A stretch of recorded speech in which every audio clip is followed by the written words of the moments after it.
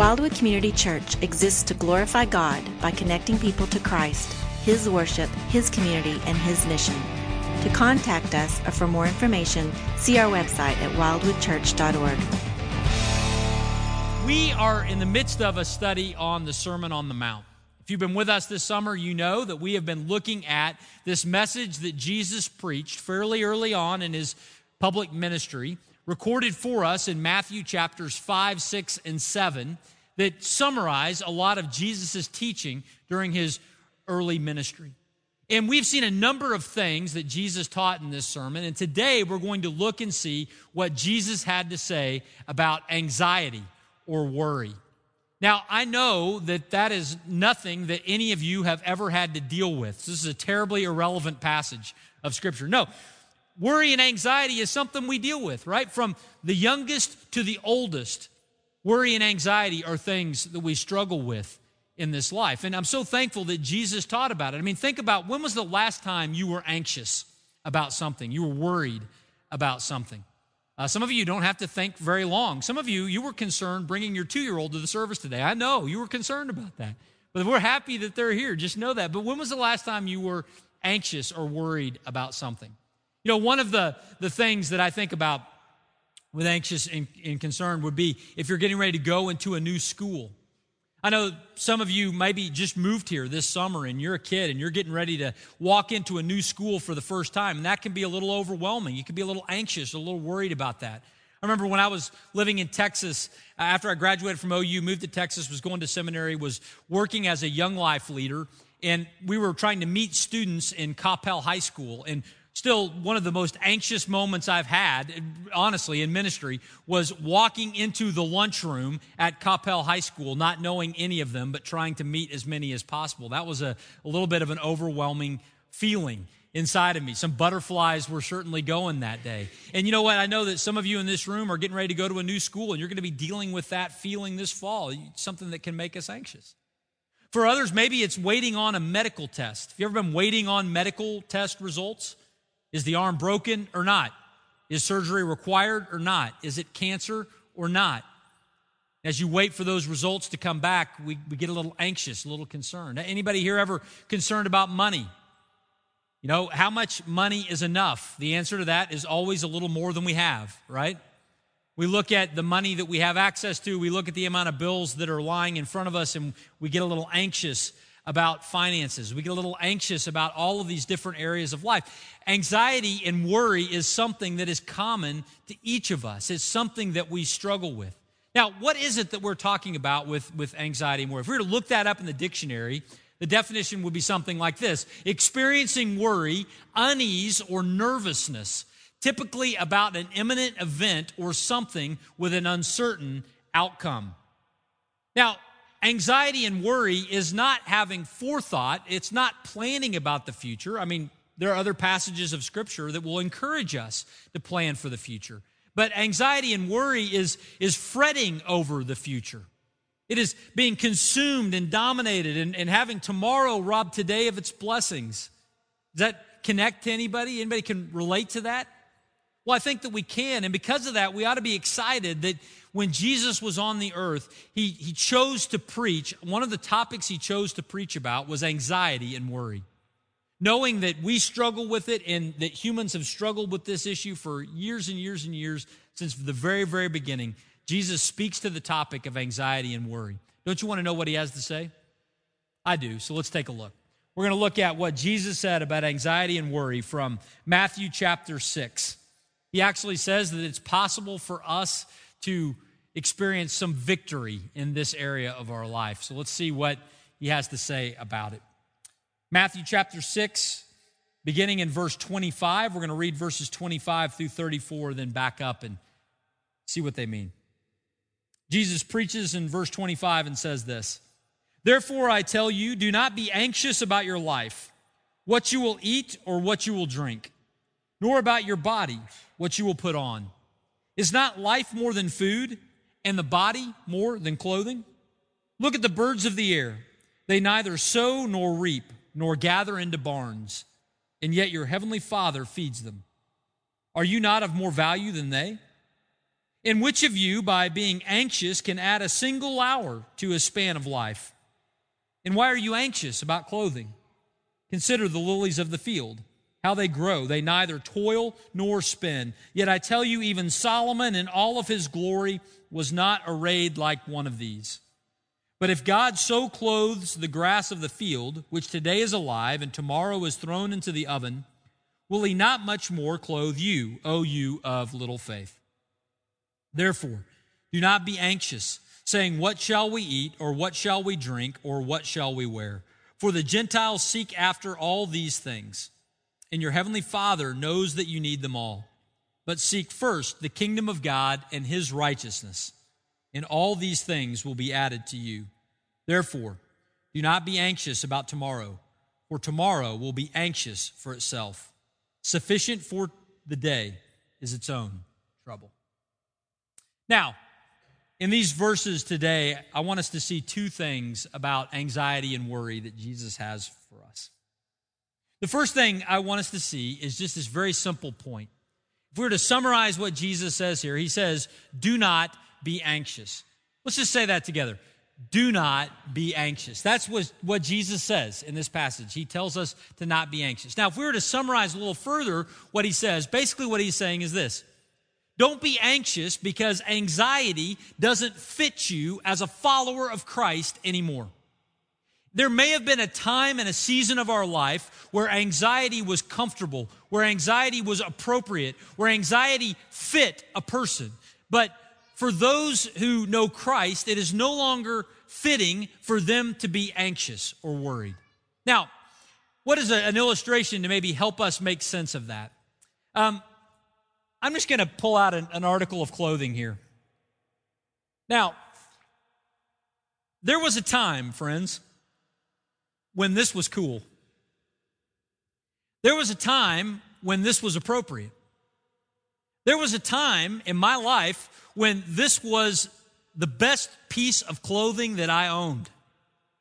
There was a time in my life where I wore this all the time, and it was appropriate for me to wear it because when I was wearing this jacket on a regular basis, I was a student at Bartlesville High School, and I was an athlete on a few teams.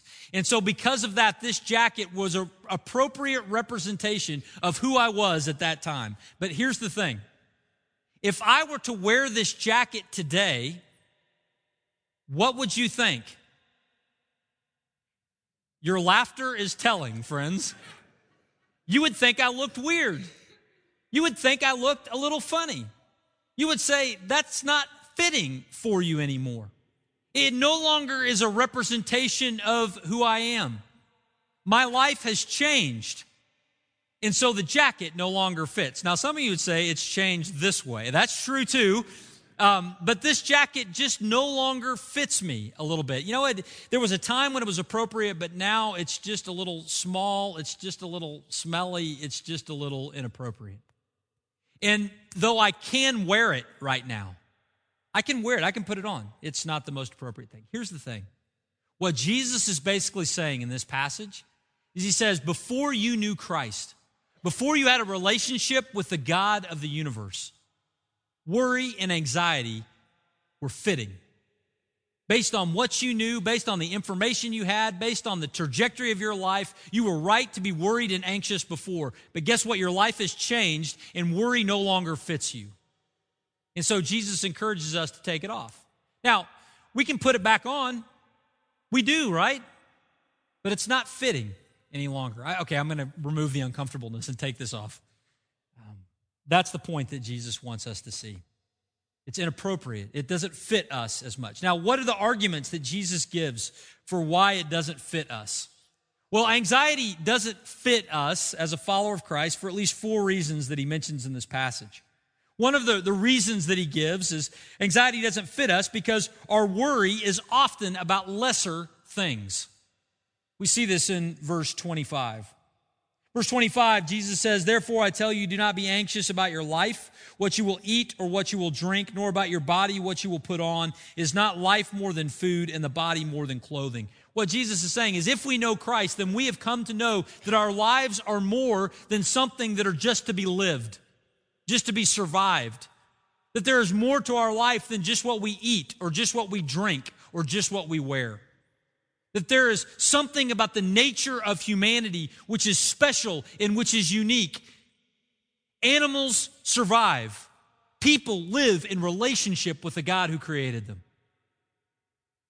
And Jesus wants us to remember that. Now, we live in a world that wants us to think that the most important things in our life is what we drink and what we eat and what we wear and the entertainment that is around us. That's the message of the world. If you don't believe me, just pay attention to the commercials that we see. The commercials let us know what we ought to eat next to make us happy. The commercials let us know what we need to drink in order to experience happiness and fulfillment in life. The commercials let us know what we wear so that we look appropriate and right and cool so that we will be accepted by others. They let us know what ought to be the focus of our attention and our entertainment. We are consistently marketed to a message that says, if we do this, if we do that, then we will be happy. But as a follower of Christ, we need to remember that we know there's more to life than those things. We live on this earth, we get to enjoy the good things that God has provided, but there's more to life than just what we eat, just what we drink, and just what we wear. Jesus says, don't you know there's more to it than that? There's a relationship with the living God. And when we worry and fixate on the stuff of this world, then we find ourselves oftentimes being anxious about the stuff of this world. And Jesus says, we know better. We know that there's more to life than just what we wear, just what we drink, just what we eat. First thing is because our worry is often about those lesser things. Jesus makes that argument. Second thing he says anxiety doesn't fit us because God is God. I might go a little further and say because God is God and we are not. There is one God of the universe and it's not me and he's not you. We live in relationship with that God, but we aren't that God. That means that even though there are things in this world that we are responsible, that we feel we have some responsibility about, we are not the one who is ultimately responsible for that thing. God sits sovereign over all things, even the things that we think are ours, that we own. And because of that, we shouldn't fret and worry all the time about the outcomes of the things in this world. We should let God be God. That's the argument that he makes using these two illustrations of birds and flowers. He uses these illustrations to basically make an argument that goes like this, from the lesser to the greater. If a creator cares for his creatures, how much more will a heavenly Father care for his children? That's the argument that Jesus is making here. So we see the Creator God caring for his creatures that are not created in his image, but are just creatures that are placed upon this earth. He cares for birds that way. Look at what it says in verse 26. He says, look at the birds of the air. They neither sow nor reap nor gather into barns, and yet your heavenly Father feeds them. Are you not of more value than they? Verse 28, he continues, and why are you anxious about clothing? Consider the lilies of the field, how they grow. They neither toil nor spin. Yet I tell you, even Solomon in all of his glory was not arrayed like one of these. But if God so clothes the grass of the field, which today is alive and tomorrow is thrown into the oven, will he not much more clothe you, O you of little faith? In both instances, the Creator God provides for his creatures. We ought to be reminded how much more so will our Heavenly Father care for his children. Martin Luther said this of this passage. He said, you see, he is making the birds our schoolmasters and our teachers. It is a great and abiding discharge to us that in the gospel, a helpless sparrow should become a theologian and a preacher to the wisest of men. Whenever you listen to a nightingale, therefore, you are listening to an excellent preacher. It is as if he were saying, I prefer to be in the Lord's kitchen. He has made heaven and earth, and he himself is the cook and the host. Every day he feeds and nourishes innumerable little birds out of his hand. Luther reminds us what Jesus taught in the Sermon on the Mount, that there is one God of the universe, and he's not us. And if the Creator God cares for his creatures of the birds, how much more so will our Heavenly Father care for us who are his children? Same thing he says about the lilies of the field. Now, when I hear lilies of the field, I think of a plant that I planted at my house. Like lilies, I I think, are they lilies, Kimberly? Yeah, there's lilies on the front of our house. I'm a real botanist. I think of something like that, but in actuality, what is being talked about here is not the kinds of flowers that we plant, but really wildflowers. God has decorated hillsides, plants that really no human has gone along and planted seed, that we have not gone and watered, but God just decorates hillsides with flowers. If God decorates hillsides with flowers, how much more so will God decorate his children? That's the argument in both cases. You know, those flowers that grow up on the hillside, what will happen to them? They're going to die. And in a culture that lacked sources of fuel, those dried pieces of a plant would be drawn together and burned up. They're very temporary, but even for their temporary beauty, God clothes the field with these flowers. The argument Jesus is making again is that our Heavenly Father can be trusted to provide for us. He's the one that sits sovereign over the universe. He's the God, and we are not. Therefore, we should not be anxious. Now, a couple of clarifications that maybe are helpful in this. One clarification that I think is helpful for us to make is we think about God being God. Sometimes people will take this passage and say, well, this is proof that we don't need to work. We'll just sit around like a baby bird with our mouth open and God will just drop the blessing into our mouths.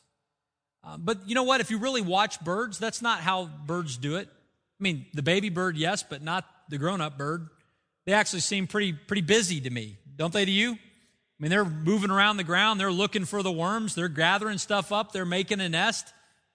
God has created a world in which their needs can be met, but they still participate in it. Flowers of the field, there's an intricate way that God has created the world so for those seeds to get scattered and planted and grow. And so there are systems that God has placed in the world for these things to be accomplished. And I think what we should take from this is not, I'm going to do nothing and let God provide, but what we should take away is that we shouldn't worry about how things will go because God has created a world that in most normal circumstances our needs are provided for. That's one thing I think we need to see.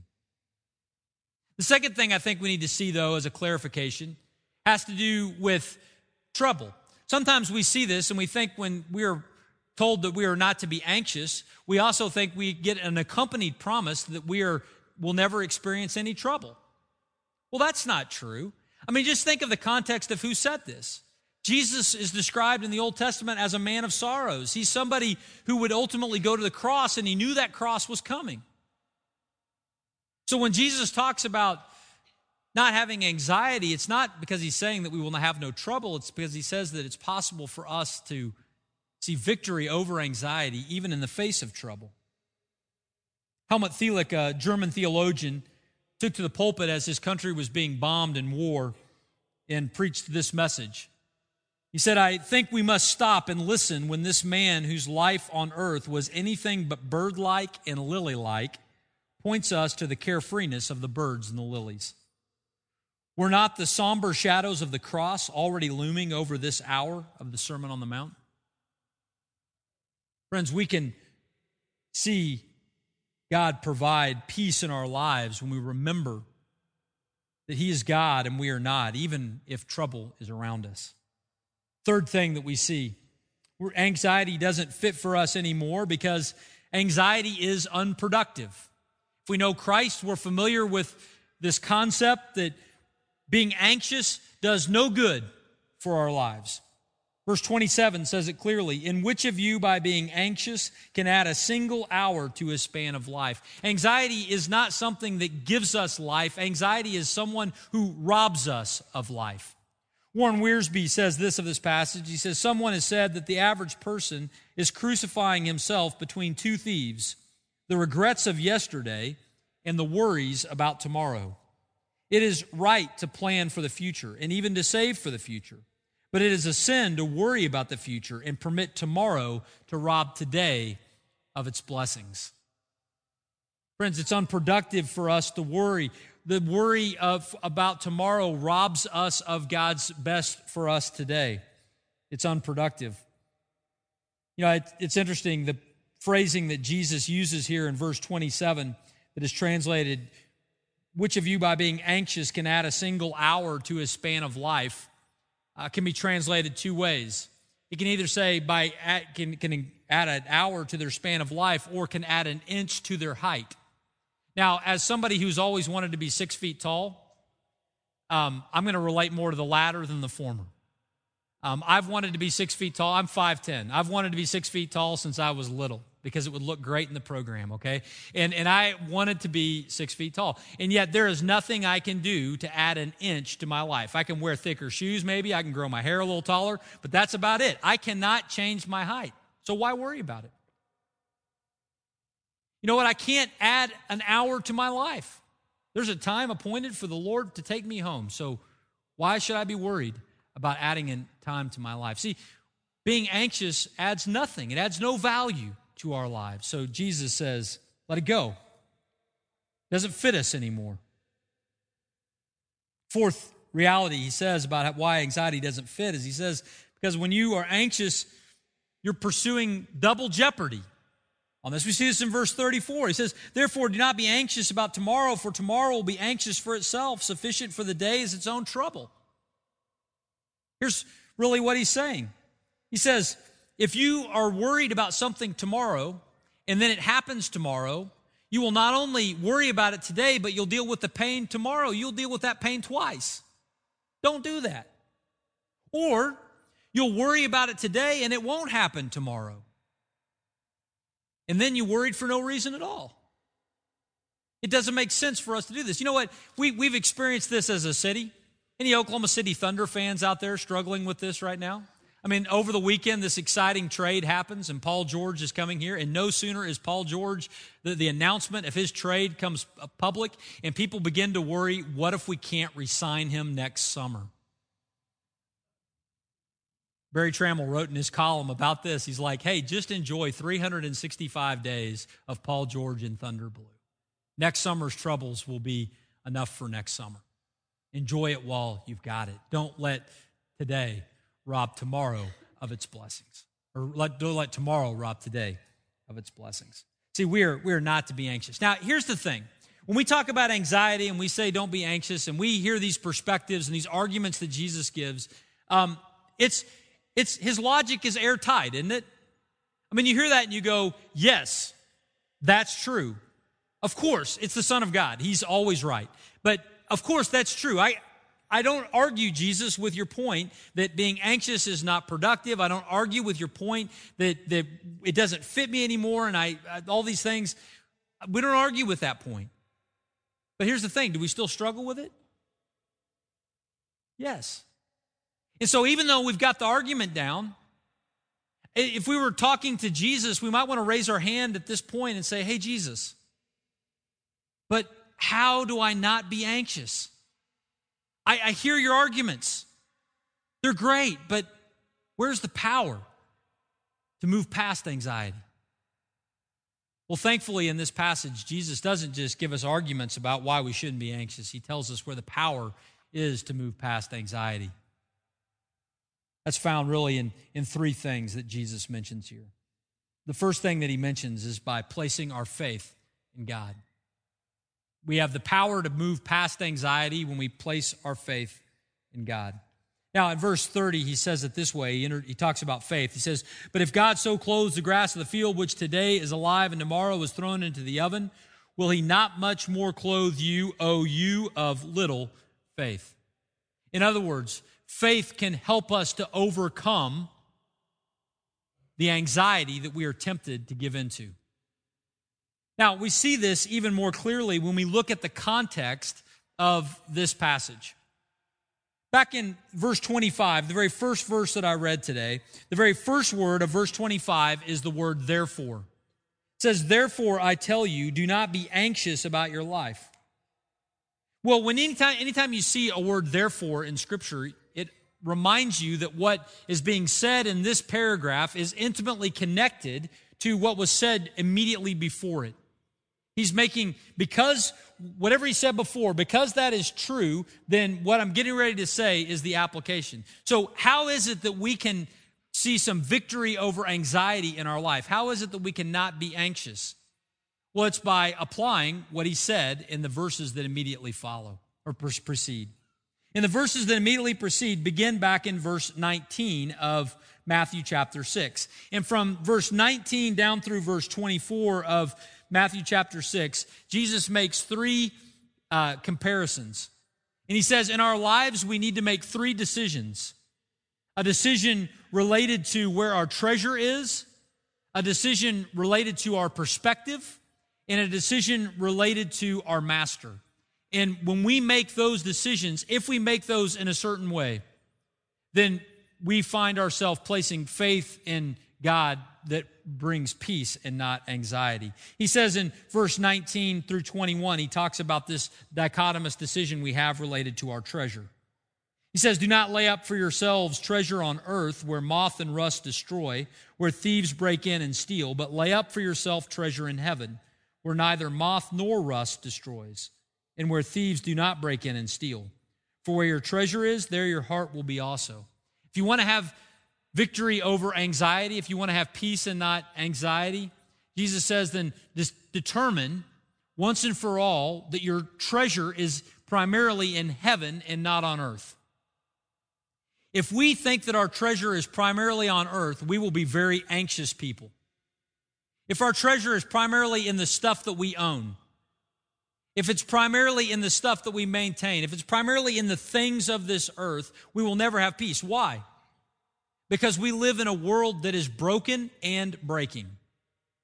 Everything we have in a temporal way is broken or breaking. We need to care for it, provide for it. We're always fixing it. We're always maintaining it. It creates anxiety and anxiousness inside of us. If our primary focus in life is on this world only, then we will be anxious people. But if we make the decision that our treasure is primarily in heaven, and we place our faith in that treasure that we cannot see and the God who provides it, then we find ourselves having stability, because the treasure that is there is treasure that will not decay, will not erode, will not be stolen. It's constant, it's steady.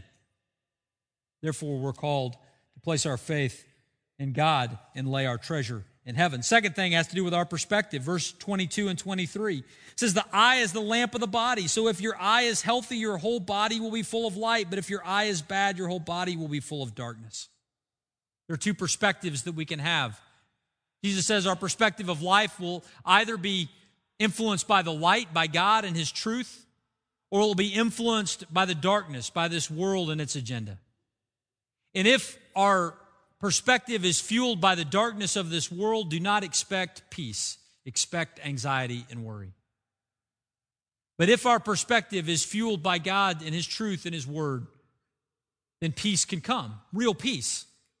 Because again, God's ways are permanent and lasting. This world is broken and it's breaking. Jesus says, determine where your treasure is. Determine what will influence your perspective. And the third thing he tells us to do in terms of our faith is he says that we are to determine who our master is. Verse 24, no one can serve two masters. For either he will hate the one and love the other, or he'll be devoted to the one and despise the other. You cannot serve God and money. We have to determine who our master is. Will our master be God, or will our master be greed? If our master is greed, we will never have peace. We will always be anxious. We will always be worried because it's never enough. But if God is our master, then His acceptance of us is eternal. It's permanent, just like the song that was sung earlier. And so our hope can be fixed and sure. See, friends, if we want to have peace, we need to place our faith in God, and we need to decide those three things. Where's our treasure? What will influence our perspective? Where's truth found? And who is our master? When we decide those things and we wake up and we routinely remind ourselves and our faith is in God and His ability to provide those things, then we can find ourselves on a path to peace and not anxiety. Are we trusting in Christ? Is our faith in Him? Jesus encourages us to do that, to find power past anxiety. The second thing we see to have power past anxiety is to remember our Father. Now we see this in verse 32. In verse 32, he says, for the Gentiles seek after these things, and your heavenly Father knows that you need them all. Here's the idea. The people of this world are always going to be pursuing the things of this world. But if we are people who have trusted in Christ, This fundamental change has happened in our identity, and we're primarily a child of God, and God is our Heavenly Father. And our Heavenly Father knows our needs and can provide for them. Therefore, we can escape the cycle of worry and anxiety, knowing that God has got it. So we don't just place our faith in an idea, we place our faith in a Father. A Heavenly Father, a perfect Father who loves and cares for us. We power past anxiety by placing our faith in God. We power past anxiety by remembering our Father. The third thing we see is we power past anxiety by seeking first His kingdom and His righteousness. We see this in verse 33, the famous verse here. It says, "Seek first the kingdom of God and His righteousness, and all these things will be added unto you." Here's the big idea of that verse. The big idea is that we would allow God's ways to become our ways. That we would allow His agenda to become our agenda. We would allow Him to be the Lord and Master and not ourselves as the one who is in control. We've seen throughout this study of Matthew that we've been on that this idea of the kingdom is a look towards the future, towards the day when Christ will return to the earth and set up His kingdom on this earth and rule here forever in His power and in His glory and according to His purpose. And I think what Jesus is saying as He tells us here to seek first His kingdom and His righteousness is to say, live your life today in light of that day. Live your life today the way you want it to be lived on the day that Christ comes back to the earth and establishes His kingdom. Seek those things today. You know, if we were to think about this in a kind of a practical way, just imagine that right in that door right there, Jesus were to walk in that door right now. He were to return to the earth and He were to walk in that door. What would you want to be the things that characterize your life on that day? What would you want them to be? Well, for one thing, you're going to be glad you were in church. I'm just kidding. You're going to be glad, right? You're going to be glad that you're around the people of God. You're going to be glad that you're leaning in, that you're worshiping Him. That's going to be one thing. You're going to be wanting your life to be characterized by obedience.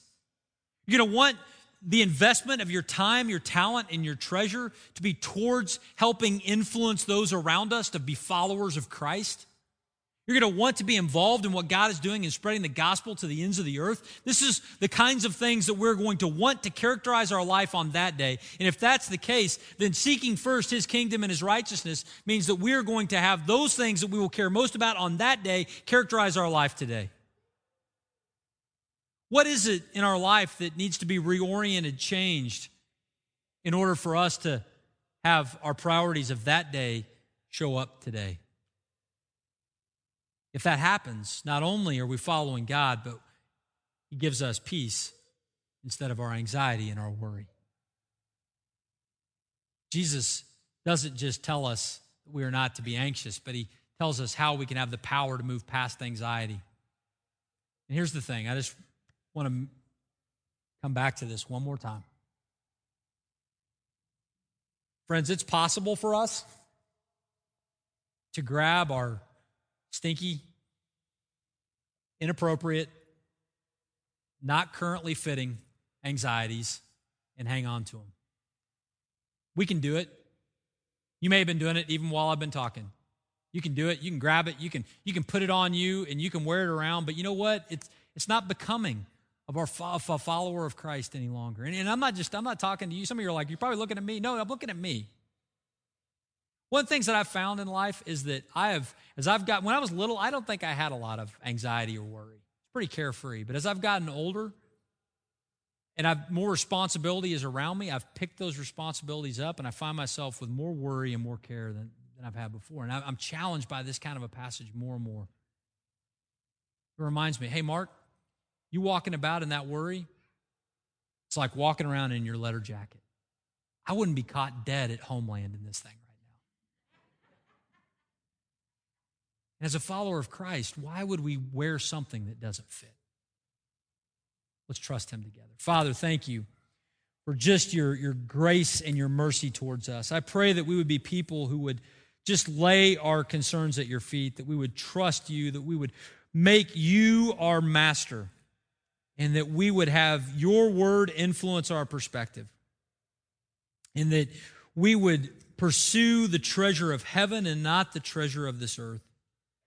Father, that you would give us peace, and that we would seek first your kingdom and your righteousness. Father, we need your grace and mercy for this, so we come to the altar and we accept the grace that you, our Heavenly Father, can provide. We pray these things in Jesus' name.